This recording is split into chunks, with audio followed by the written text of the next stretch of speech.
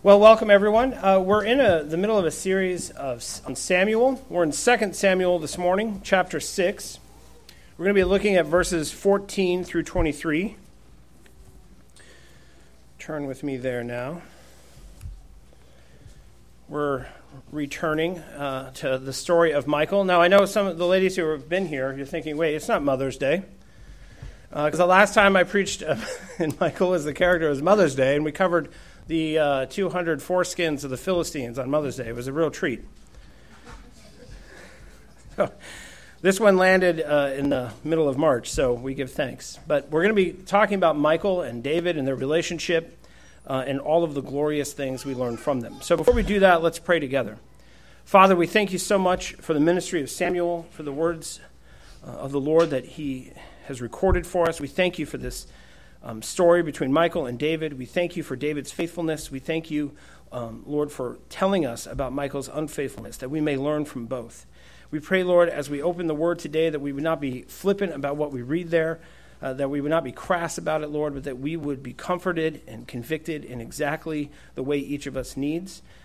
I pray, Lord, that you would work powerfully through your word, through the declaration of your word this morning, and that you would go before us, protect us, and bless us through it. In Jesus' name we pray, amen. Now, over the years, you have heard me state quite plainly that one focus of the ministry in this church is men. It's a firm belief of the session that the best way to reform the church, to reform the culture, is to focus on the vocation of men as husbands and fathers. It's a key aspect of what we do here. And generally, ladies, you listen to me turn the cannons on the boys, and you give me a nice golf clap, and you say, amen, go get them.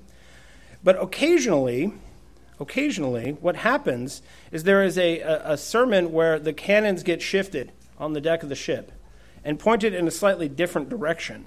And that's where we find ourselves today, actually. And I think that this subject matter, especially because it involves the womb, is one that you have to be very careful with.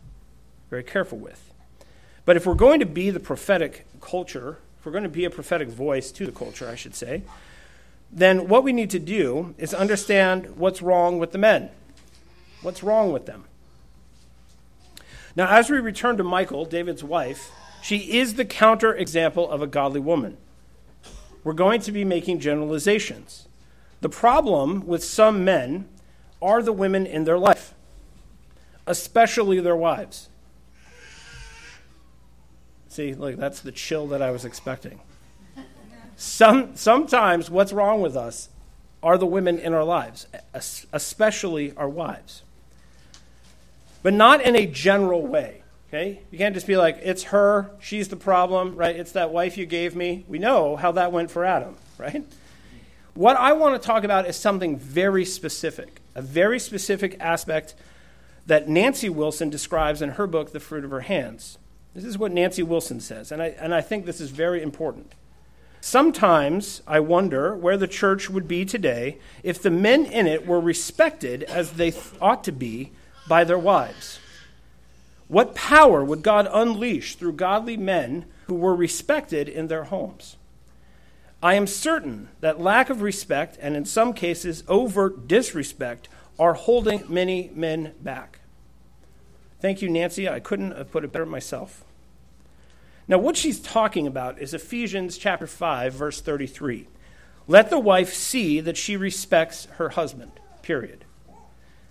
Ladies need to contemplate very carefully and very prayerfully whether or not they are, in fact, respecting their husbands. Do you honor him? Do you show him the deference that he deserves, not because he deserves it, but because of his office, right? If we are the army of the Lord, you have to understand how armies function. Armies function like this. You salute the uniform regardless of the man wearing it. And that is very hard for us. We can apply that principle in all kinds of areas, right? Love the unlovely, forgive the unforgivable in people. We talk this way. But somehow it gets very chilly in the room when you turn to the ladies and say, respect the guy, regardless of whether he's respectable. There is a principle here that we have an easy time applying all over the place, but we really have to struggle to deal with it when it comes to honoring, obeying, respecting, and showing deference towards husbands. Respect means to feel or show honor or esteem for, to consider or treat with deference or courtesy, to show consideration for. Now take note of the words: honor, esteem, deference, courtesy. This is what wives are supposed to show towards their husbands. Now, if only wives understood the importance, the centrality of respect in dealing with their husbands, then a great deal of the necessary reformation in the church and the world would start. Okay? What sometimes happens in a church like ours when we spend so much time preaching to the culture of masculinity and maleness is that we forget that it's a package deal. Okay? If the men got their act together, the world would be going in the right direction. And part of that is what the women need to get in order. It's not an either or. Ladies, your calling is to respect your husbands. And if you did, you would start to see some of the change that you are hoping for. Some of those things that you've been complaining about are not going to fix themselves by your complaining about them. They're going to be fixed by your respecting the man that God has told you to respect. Respect equips, encourages, it brings great blessing to the entire household. Its absence destroys the household. Proverbs chapter 12, verse 4. An excellent wife is the crown of her husband, but she who brings shame is like rottenness in his bones. Proverbs chapter 14, verse 1. The wisest of women builds her house, but folly with her own hands tears it down. Okay, now how do you fit that in with what we're constantly talking about father hunger? How do these two things play off one another? What do these two things have to do with one another? Right? There is plenty of blame to go around. Right? Now, ladies, like Michael, you may have perfectly legitimate counterarguments to what I'm saying. Maybe your husband isn't very respectable. Now, I grant that. I know most of your husbands. I agree with you. Right? If that's what we're talking about, you don't respect them because they're not very respectable, amen. But that's not what we're talking about. That's not what we're talking about. Right? If you're waiting for him to be respectable, as I like to say, your gray hairs will go down to Sheol in sorrow. Okay? That is not what God is telling us. Okay? He's not saying wait until. Paul says respect your husbands, not if, but respect your husbands. There are no qualifications, none. For now, I honestly and unabashedly will say this. I don't care what your husband is doing or not doing. I don't care. Right now, I don't care. What I want to talk about is what you are doing or not doing. What does God command you to do as a wife? If your justifications trump God's word, your issue, like Michael, is not your husband.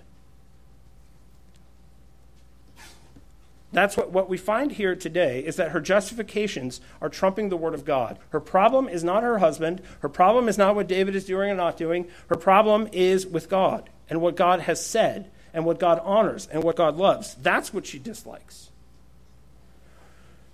Her lack of or her disrespect of David is a symptom of her far more troubling disrespect for Yahweh. And what we see is that we are not judging harshly here by a mere snapshot. This is crucial if we're going to go where we're going with this sermon. Right? We don't walk into Starbucks and see a woman sassing her husband in front of people and say, well, this woman's a Michael, clearly. Send her to hell. Right? Get her out of here. That's not what we're doing. What God does is he knows the end from the beginning. He enters into the story, and he tells us what his judgment is of the situation. He's not giving us criteria to walk around and start calling things by the name Michael that aren't. Right? We get the full view from him. There's a long disobedience in the same direction. Michael has a long and troubled history with Yahweh, and her disrespect of him, as we see, starts to spread to all kinds of other areas in her life, especially her husband. There is a deep problem in Michael's heart. And that's what we're told about. Okay, throughout her story, she is compared to the matriarch Rachel on purpose. The authors here really want us to understand what is being said about Michael, and they're constantly comparing her to Rachel.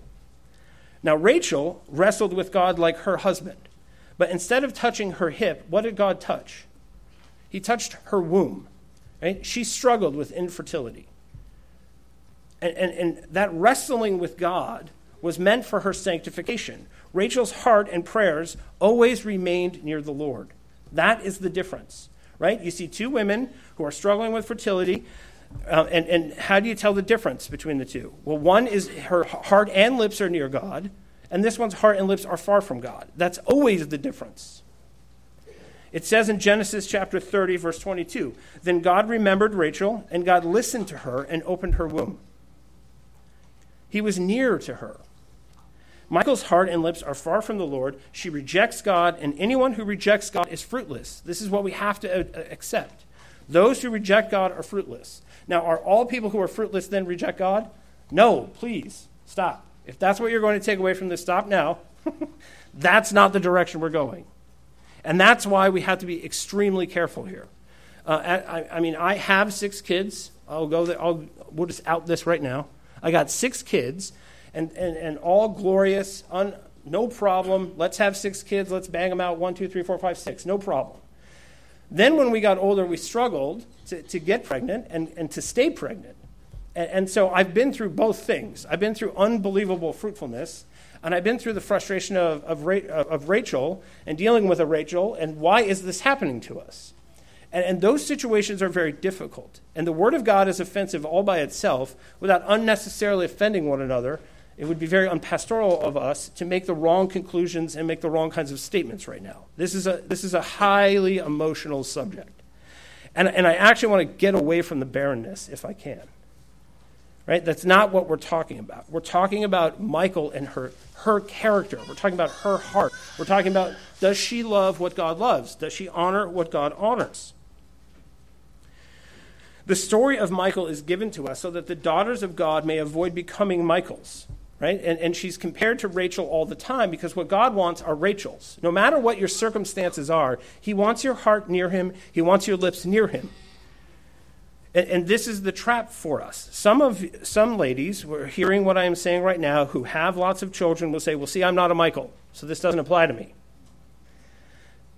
And some ladies who are struggling would say, oh, well, I must be a Michal then.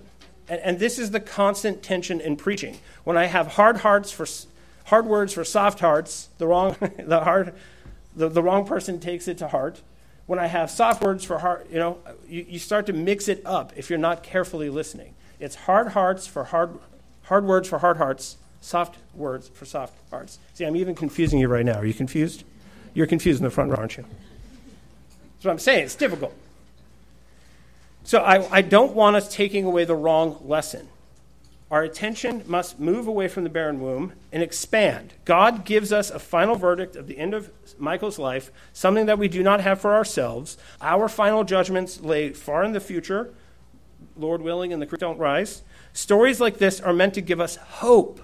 That is the point. By showing us the way to God, by avoiding the judgment through this counterexample. Don't do this. Okay? Don't be like Michal, be like Rachel. And Rachel, you be too. Be like her too. Now, Michal is a member of one of the last generations of Saul's house. Okay? We have to have a wider view here than our own personal, private struggles. She's one of the last members of the last generations of Saul's house, which God is destroying. So that is an important piece of what's going on here. It's never about individuals. It's always about households. Deuteronomy chapter 5, verse 9 says, "For I, the Lord your God, am a jealous God, visiting the iniquity of the fathers on the children to the 3rd and 4th generation of those who hate me." Michal has not, she isn't leaving and cleaving. She is more Saul's daughter than she is David's wife. And that is part of the problem. That is part of the problem. She is clinging to this household that is falling down. Her father, in the end, hated God. This whole Samuel series is to demonstrate how the tree of David became a stump from which Christ arose. Now, what happened to David's house? That's what we've been discovering. What happened to David's house? This beautiful tree, how did it become a stump? Well, Michal is part of that household now, whether she wants to be or not. And a household that in David's own lifetime is going to produce what? Rapists and murderers and rebels. And Michal is a prominent member of that household, a descendant of a rejected household. She is an Achan, right there in the camp of David. And you can see it, not just in her womb, but in the household. Okay, we have to widen our lens. This woman, because of her, she is tearing down not only her own household, but also partially David's. She's an influence in David's household. A productive womb is not the same as fruitfulness. An unproductive womb is not the same as fruitlessness. It depends, right? Sanctified wisdom must dictate how we understand this. The conclusion of the story can distract us from the actual lesson that Michal is teaching us. What kind of fruit are you producing? It's not in the quantity. It's in the quality. I don't want any of that. I'm not barren, so I'll check out of this and I'll stop listening now. Self-justification nonsense. You may not be barren, but like Michal, you may be fruitless. Okay, through this whole series, we've talked a lot about the sons of Belial, worthless sons. Men like Eli and Saul, worthless sons who produce worthless sons. Well, those worthless men who produce worthless children have worthless wives. They produce worthless daughters, too. Okay, there is a counterexample to Saul, and it's Michal. Michal rejects David, his house, and his message. Psalm 84:10 says this, "For a day in your courts is better than 1,000 elsewhere. I would rather be a doorkeeper in the house of my God than dwell in the tents of wickedness." And that's what makes David David. That's what gives him a heart after God. He would rather be a footman in God's house than live in the tents of the wicked. And what Michal does is rejects that. I want no part of that. I'm not going out there. I'm not serving that house. I'm not a handmaid in your house. I'm not a handmaid in God's house. I reject it. There are fruitful handmaidens who are serving the Lord's house and who kiss the Son, the Lord's anointed, and there are women who would rather dwell in the fruitless tents of the wicked. And a crucial aspect of a fruitful household are women who respect their husbands. We focus less on the husband's problems and the husband's shortcomings to focus more on what God has commanded a wife to do, which is to respect her husband. Humbling yourself is the only way to have less self and more Christ. Humbling yourself is the only way to recognize that your husband is better than anything that you deserve. And if you can't say this husband that I've been given is better than what I deserve, there is a fundamental problem in your spiritual life. And to test it, here's a test. Here's a test. 1 Peter chapter 3, verse 5 and 6. "For this is how the holy women who hoped in God used to adorn themselves, by submitting to their own husbands, as Sarah obeyed Abraham, calling him Lord. And you are her children, if you do good and do not fear anything that is frightening." Now, I have a funny story, just to lighten the mood for a moment. I've said this before. I remember reading this as a new Christian, newly married new Christian, and I was like, sweet, I have always wanted to go by Lord. And I go home and I show my wife, see, sweetie, right there, Master is what you got to call me. Now, that's not what I'm advocating for, okay? We're not going to have a new shibboleth, and that's whether or not you call your husband Lord. What I want to address is the idea itself. Right? And so you start asking yourself, why? Why would Sarah call Abraham Lord? Right? Well, let's go back and read about him. What kind of guy was he? Was he always a man who walked perfectly with God? And yet, did he deserve to be called Lord, in your opinion? Now, does she do it because simply the culture at the time dictated such a thing, or is the biblical culture itself dictate such a thing? Because most of us think, it's a cultural difference, right? They just did that back then. Well, they did that back then in Genesis. You know why? Because they're people of God. It's what the people of God do. And that is the cultural difference. When we run into cultural differences, it's not only because of timeline. The biblical culture is different than the one that we live in as egalitarian, feminist, obsessed modern Americans. If you can't even imagine calling your husband Lord, then you have a fundamental problem. If you think that that's absurd, and you think, right, that no Christian, self-respecting Christian woman should ever do such a thing, then your problem is not your husband. The problem is with you and the Lord. And that's why this whole story is such an unbelievable test. Okay, you can't talk about how you're for the patriarchy and you're for the nuclear family and we're going to strike a blow against feminism and then be like, well, she called her husband Lord because she didn't know any better. She's just this backwards woman from the Genesis, right? There's no way that any self-respecting Christian woman who's the daughter of the Lord God would ever do such a thing. It's a real test. It's a real struggle. Now, if you think it's too demeaning or too shameful or beneath you to call your husband Lord, then you had better stop calling God your Lord. If you want to honor the Lord your husband, what you have to learn to do is honor the Lord your God. Michal ceased to honor the Lord her God, and so what happened was, one of the fruits of that was that she ceased to honor the Lord her husband. And that is what our text is about. And the reason that this unbelievable introduction to the introduction was so long is because this is a difficult subject. But let's turn now to the actual text. Let's go to 2 Samuel chapter 16, and we will try to see this puzzle, this difficulty, this test. Let's look at it and actually look at in the mirror of God's word and see how we are doing. See what he expects of us. So 2 Samuel chapter 6, verse 14 to 16. This is the word of the Lord. And David danced before the Lord with all his might, and David was wearing a linen ephod. So David and all the house of Israel brought up the ark of the Lord with shouting and with the sound of the horn. And as the ark of the Lord came into the city of David, Michal, the daughter of Saul, looked out the window and saw King David leaping and dancing before the Lord, and she despised him in her heart.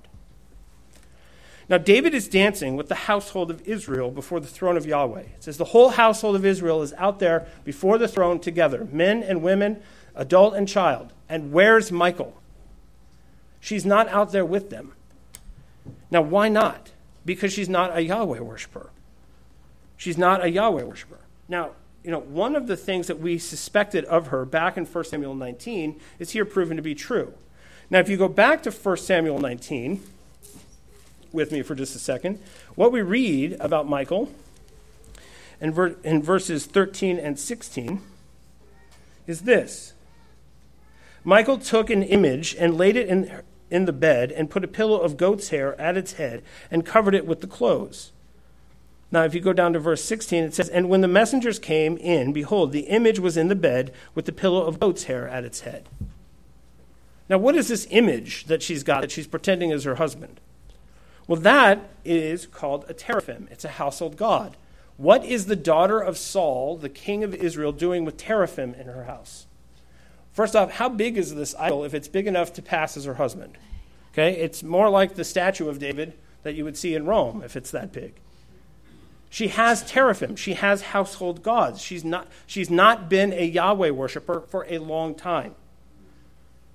The same reason the entire nation of Israel goes out to worship before the ark and she stays indoors is the same reason that she has teraphim in her house earlier. She is not a Yahweh worshiper. She has rejected God, who rejected her father. Her familial and earthly connections are more important to her than her spiritual connections. Rachel, in Genesis 31, uses her father's teraphim to deceive her father also. And what was the point? When she stole the household gods and she deceived her father, what was the point of that? Well, it was to demonstrate, right, that her husband was actually justified, that her husband was innocent, that her husband was not the scoundrel that her father was making him out to be.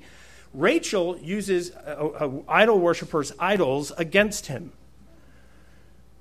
Michal is using her idols to fight her battles in 1 Samuel 19. And you see the difference. A godly woman uses the idols of the idol worshippers against them. Someone who is not honoring the Lord uses their idols to fight their battles. And this is one of the big differences between these two women. Michal sees David dancing before the Lord, and she despises him in her heart. Now, let's talk about this for a second. We'll go back a little bit. Okay? When she was taken from David's household and given to another man, we're not told what she had to say then. We're not told when she's then taken back and taken away from a husband who follows after her and has to be told to run away. She's given back to David. We're not told what she thinks then. Right? He's not coming in and she's like, hey, David, I heard that you were very foolish and you caused someone to die because you were bringing the ark up. Right? Why are you disobeying the word of God by bringing the ark up in this fashion and putting it on a cart and letting people look at it and letting people touch it? Husband of mine, anointed of the Lord, why aren't you obeying the law of God? right? Is that why she despises him? No. She looks out on his worship and she despises him in her heart. He is honoring the Lord God, a God that she does not honor, and she despises him for that. That's why we're told she despises him. Now, Michal is truly her father's daughter. It says in 1 Samuel 18, verses 28 to 29, "But when Saul saw and knew that the Lord was with David, and that Michal, Saul's daughter, loved him, Saul was even more afraid of David." So Saul was David's enemy. Right? After David does well, after he honors the Lord, Saul gets jealous and envious and hates him. And part of that is actually her love for him. And I think this is really important. So in the very beginning, why does she love him? He's the returning conquering hero. He's the man who comes in from the battlefield. Everybody is singing about him. Everyone is praising him. Everybody can't stop talking about how great David is, and he kills all of those people. And then we're told Michal loves him. Well, why doesn't she love him for worshiping the Lord with as much vigor as she loves him for fighting the Philistines? What is it about him that she likes? What is it about him that, right? She loves that. But this is what is the real struggle for women. Women are not called to love their husbands. Now, all of us as Christians are called to love our neighbor as ourselves. Amen. But specifically, husbands are told to love their wives. Wives are told to respect their husbands. The two men and women run on different kinds of gasoline. This is the way Doug Wilson explains it. The car of woman and the car of man run on different kinds of gas. In the man car, you've got to put respect. In the woman car, you've got to put love. And I think what you see here is that the love that Michal originally has for David isn't enough to get to carry her forward in the relationship, because love for a husband never is. Respect is.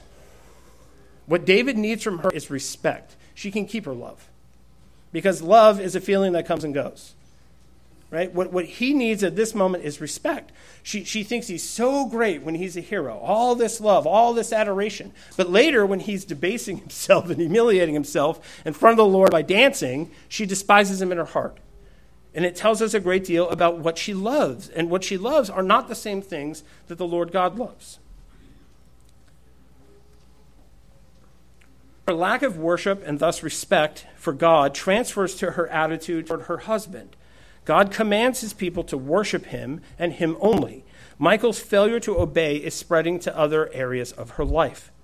And in this, she is more Saul's daughter than David's wife. Her lack of respect for her husband is a sign of her lack of obedience and faith in God. And there are deeper issues here than just disrespecting her husband. You can see this is something deeply rooted in her. The honor that David is due, for Michal specifically, and this is different than most wives, the honor that David is due is different, and there's different degrees to it. Because he's not just her husband, he's also the anointed of the Lord. He's also a priest. He's the king. Right? He had many offices. And what does Psalm 2 tell us? It says, kiss the Son, kiss the anointed, right? Or you will be judged. And so she doesn't respect her husband. She also doesn't respect the fact that he's the anointed of the Lord. And she doesn't understand what the anointed of the Lord is supposed to be doing. She's looking out on this whole thing happening, and for it, she despises him. And she doesn't just despise her husband. She despises the anointed of the Lord. We go on with the story in 2 Samuel 6, verses 17 to 19, and this is what we read. And they brought in the ark of the Lord and set it in its place inside the tent that David had pitched for it. And David offered burnt offerings and peace offerings before the Lord. And when David had finished offering the burnt offerings and the peace offerings, he blessed the people in the name of the Lord of hosts, and distributed among all the people, the whole multitude of Israel, both men and women, a cake of bread, a portion of meat, and a cake of raisins to each one. Then all the people departed, each to his own house. So it's not just that he's out there dancing. They're out there slaughtering animals, devoting them to the Lord, offering up to the Lord, having a feast, because that's the kind of sacrifice they're offering, one in which everyone participates in eating the meat. And she is far from this. All of this is what she looks out and despises. Now, there are parallels here between David and Melchizedek. We talked about this last week. it says in Psalm 110 that David's line is now in the line of Melchizedek, and part of the reason is because he's conquered Jerusalem, and whoever is the king of Jerusalem is also in the order of Melchizedek. So he is a priest. He's not an Aaronic priest. He's a Melchizedekian priest. And what you see him doing out there is not just worshiping before the Lord, but doing the office of a priest. And all of this is what she despises. Right? So she's not just a woman who despises her husband. She's a woman who despises the priests of God, the anointed of the Lord. And it all comes down to she is not obeying and honoring and respecting the Lord her God.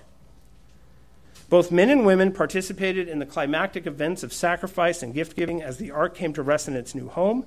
And after the participants each had received a blessing and a token, a gift from the Lord's royal priest, they went to their homes. But Michal doesn't eat at the Lord's table. Michal is not tasted of the Lord. She eats at the table of demons, whose sacrifices she offers. She isn't experiencing what's mentioned in Psalm 34:8. "O taste and see that the Lord is good. Blessed is the man who takes refuge in him." The Lord is not her refuge, and therefore she is not blessed.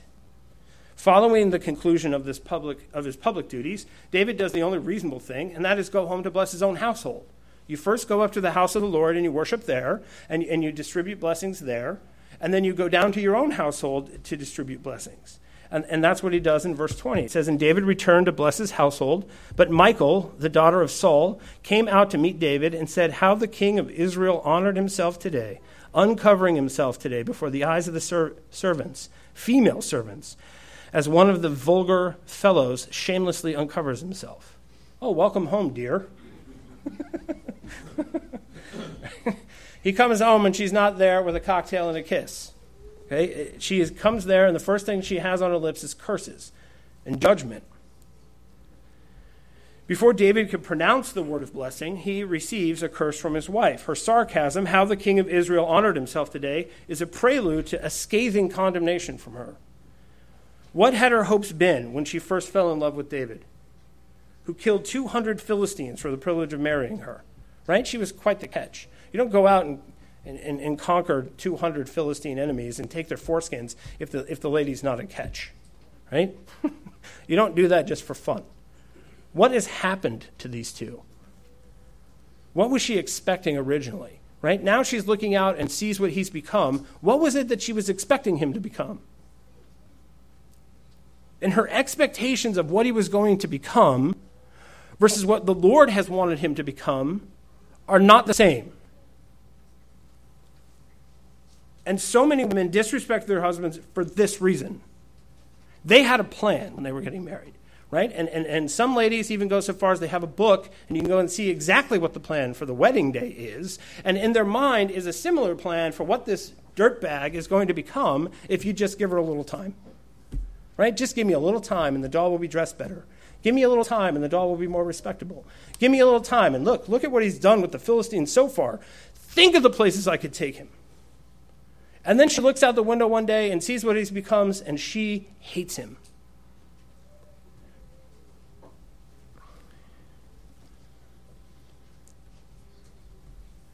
She preferred the conquering warrior. What she doesn't prefer is the humble priest. She began with honor and glory, key terms throughout these books.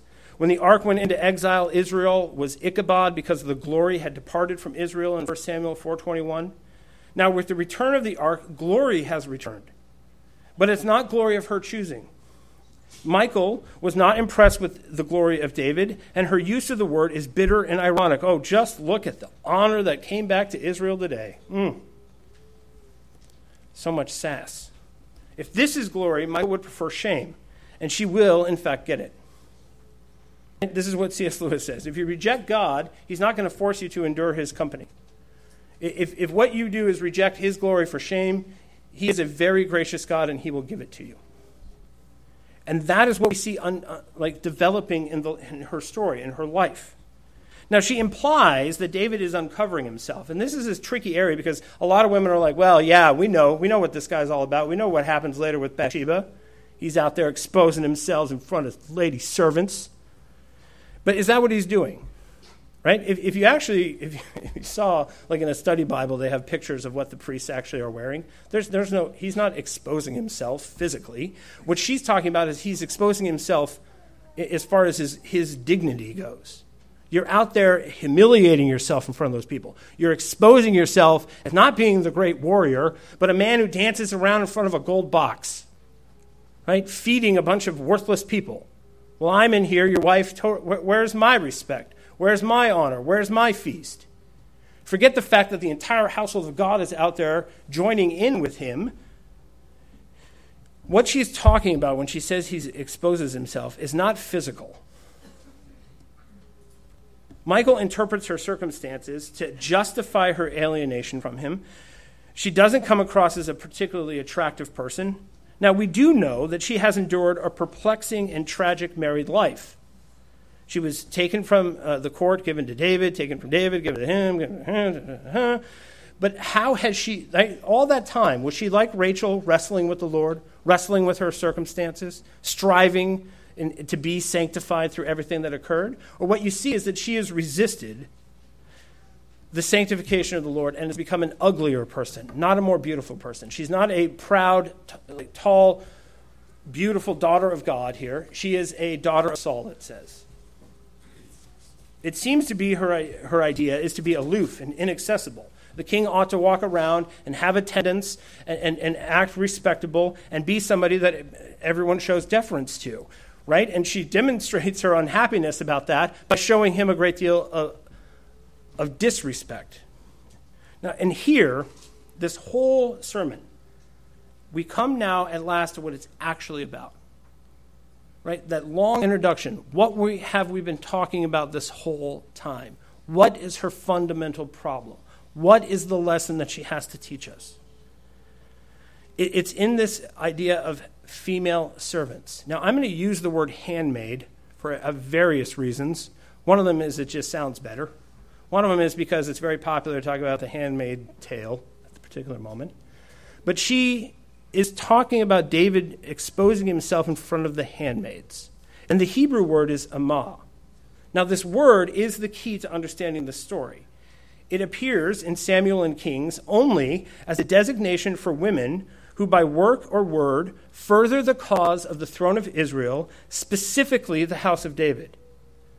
When this word amah is used, it's referred to the handmaidens, and those handmaidens are women who are working for the throne of Israel, specifically David. And she says, look at you, acting that way in front of them. And they are the key. Those handmaidens who are honoring him, who are showing him respect that she's jealous and envious of, are the thing that she ought to have become. Now let's look at this word briefly. Okay, there's a few instances in which it's used, and it tells us the kind of woman that it describes, that it's supposed to reflect. If you go back to 1 Samuel chapter 1, verse 11 and 16, you see in the very beginning with Hannah what this word is supposed to represent, the kind of person. 1 Samuel chapter 1, verse 11 and 16. It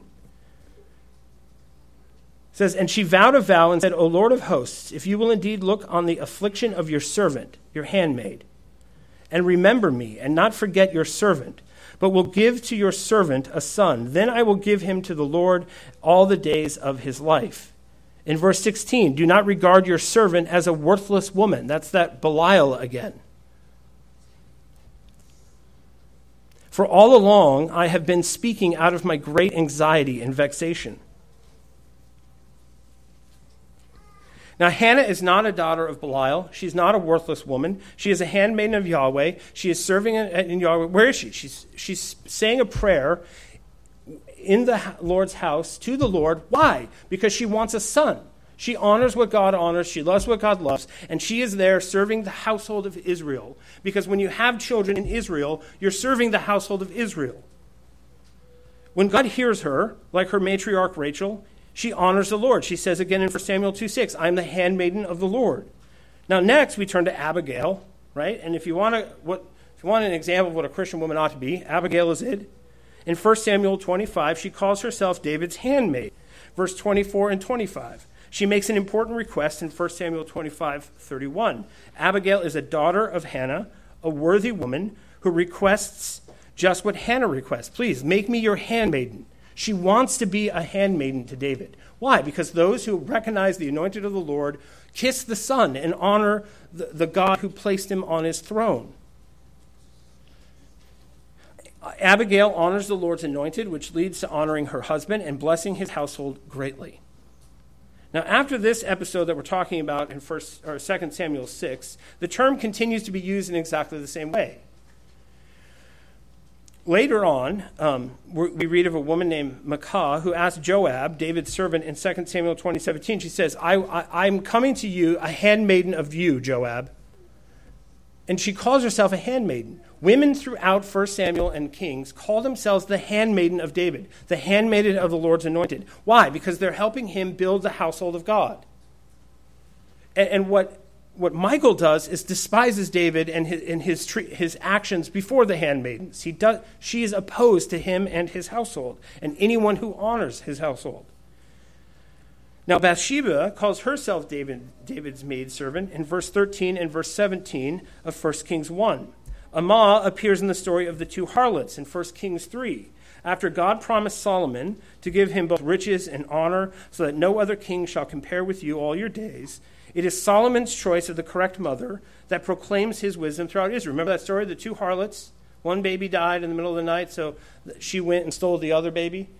Well, she calls herself a handmaiden of Solomon. She is there as well to serve the household of God, to serve David and his household. She understands the deference and honor due to the Lord's anointed. Now, after Hannah, the only women termed handmaiden are those who speak to David, his commander Joab, or his son, always in praise and deference. They want to be handmaidens in David's household. Why? Because being a handmaiden in David's household is better than 1,000 years living in the tents of the wicked. So what you see in Michal's life is that her failure to obey God and worship him correctly causes her to disrespect and dishonor her husband and the anointed of the Lord, the priests of the Lord. You see that she gets further and further and further away from God. God honors them who honor the anointed of the Lord. God honors those who love what he loves and honors what he honors. David understands this. He says, right? It's not an accident what he says. He says, by the maids by whom you have spoken, by them I will be held in honor, Michal. There is a kind of woman who is near God, who recognizes me and understands what I'm about, who understands what the household of God is about, and they will honor me. Now, how do you better honor your husband? How do you better honor the priests? How do you better honor the Lord God? By honoring your husband. And if you want to do that, it starts with your relationship to God. In 2 Samuel, if you turn back, this is the conclusion of the story.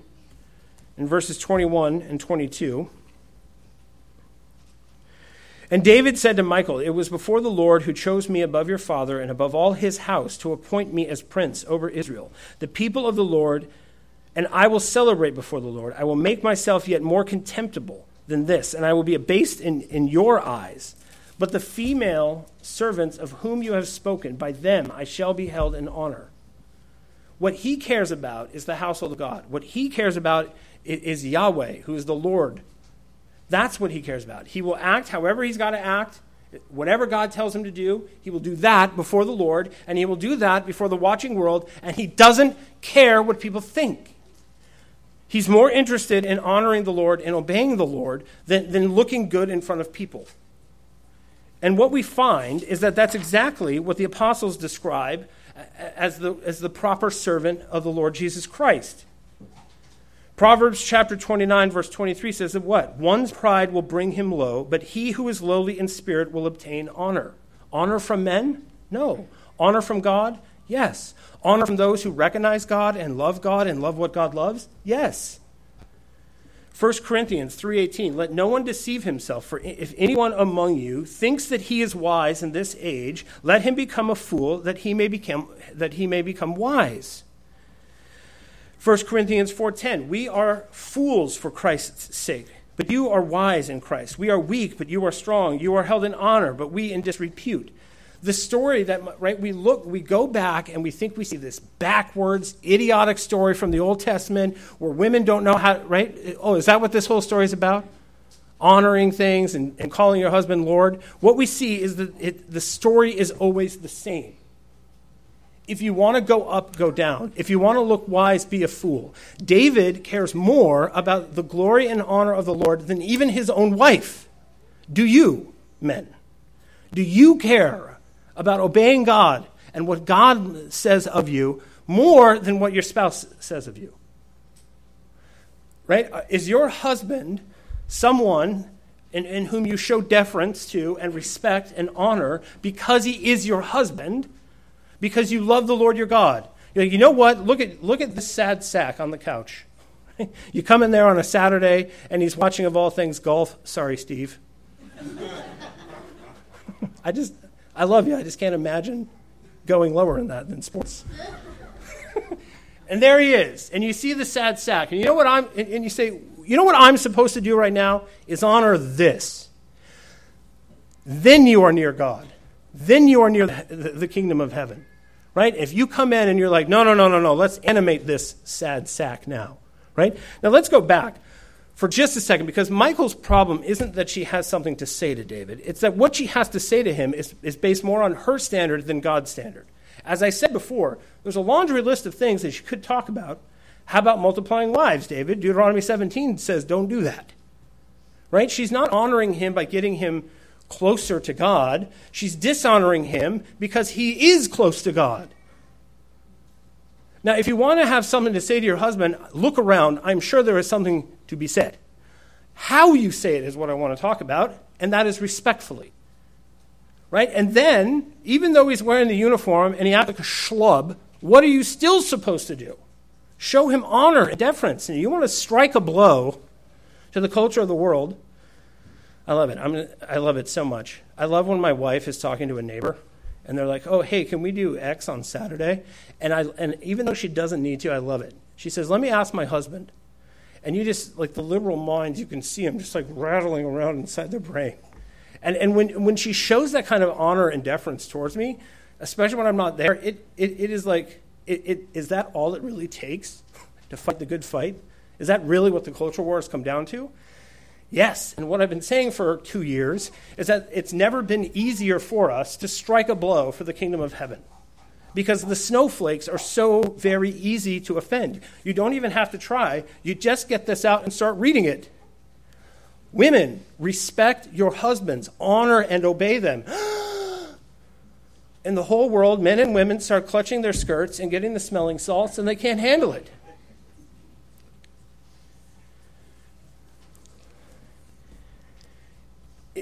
Right? The less you think of this world and the more you think of heaven, the more you're going to do for heaven. Whether you're a man or a woman, when you obey God and you don't care how stupid and backwards you look, what you care about is honoring the Lord, you will prosper. You will be fruitful. Right? The world calls us fools? Fine. Your sister calls you a fool? Fine. Neighbors? Fine. Are you honoring God? That's the question. And one of the ways to determine whether you are or not is whether you're respecting your husband just for wearing the uniform. Right? And this is again, how many times does the Lord have to teach us this lesson? We'll come back again and we'll do it next week too. Let's do it next week too. We want to fix the world. Let's go get them. And the Word of God says, okay, call your husband Lord then. You want to change the world? Right? You want to strike a blow against the kingdoms of darkness? Call your husband Lord. You're like, whoa. No, that's not what I meant. Right? I'm not going to do that. And we're often presented with this kind of choice. Is it really that? Because then what we have to do is turn inside. And we have to deal with all of the reasons that we don't want to do that. And it comes down to obedience or not. And that's what we're always talking about when we're talking about these massive cultural shifts and doing all these great things for the world. Right? If you want to do great things in the world, do great things in your own house where nobody hears you but your husband. If you want to do great things in the world, care more about whether you're obeying God than how it appears. That's what we're called to do. And you think you don't have the strength to do it. You think, there's no way I could call this guy Lord. Right? And what did Jesus do? What did Jesus do as all of those people who ought to have been bowing down before him are treating him with disrespect and dishonor? Right? That's your example. The example for men and women is Christ. And what is it? Humility. Humility in honoring those things that God honors, loving the things that God loves, and obeying him in all things. And amen. Father, we thank you so much for your word and your goodness and kindness to us. I pray, Lord, that as we go from here, that we would, all of us, receive the correct lesson from this text, Lord, that you would comfort those who are struggling with fertility, those who have had a difficult time getting pregnant, who have lost a child. I pray, God, that you would comfort them especially, Lord. And I pray that you would not let the kingdom of darkness use this text against us in a way, Lord, that prevents us from learning the true lesson. May all of us, men and women, child and adult, obey you in your word, love you, and love the things that you love, and honor you, and honor those things that you call us to honor. I pray for the ladies here, that you would give them grace, and that you would give them a deep passion and zeal for your glory, Lord, and to honor those things that you have called them to honor. And I pray for the men that they would, in fact, be respectable. In Jesus' name we pray, and amen.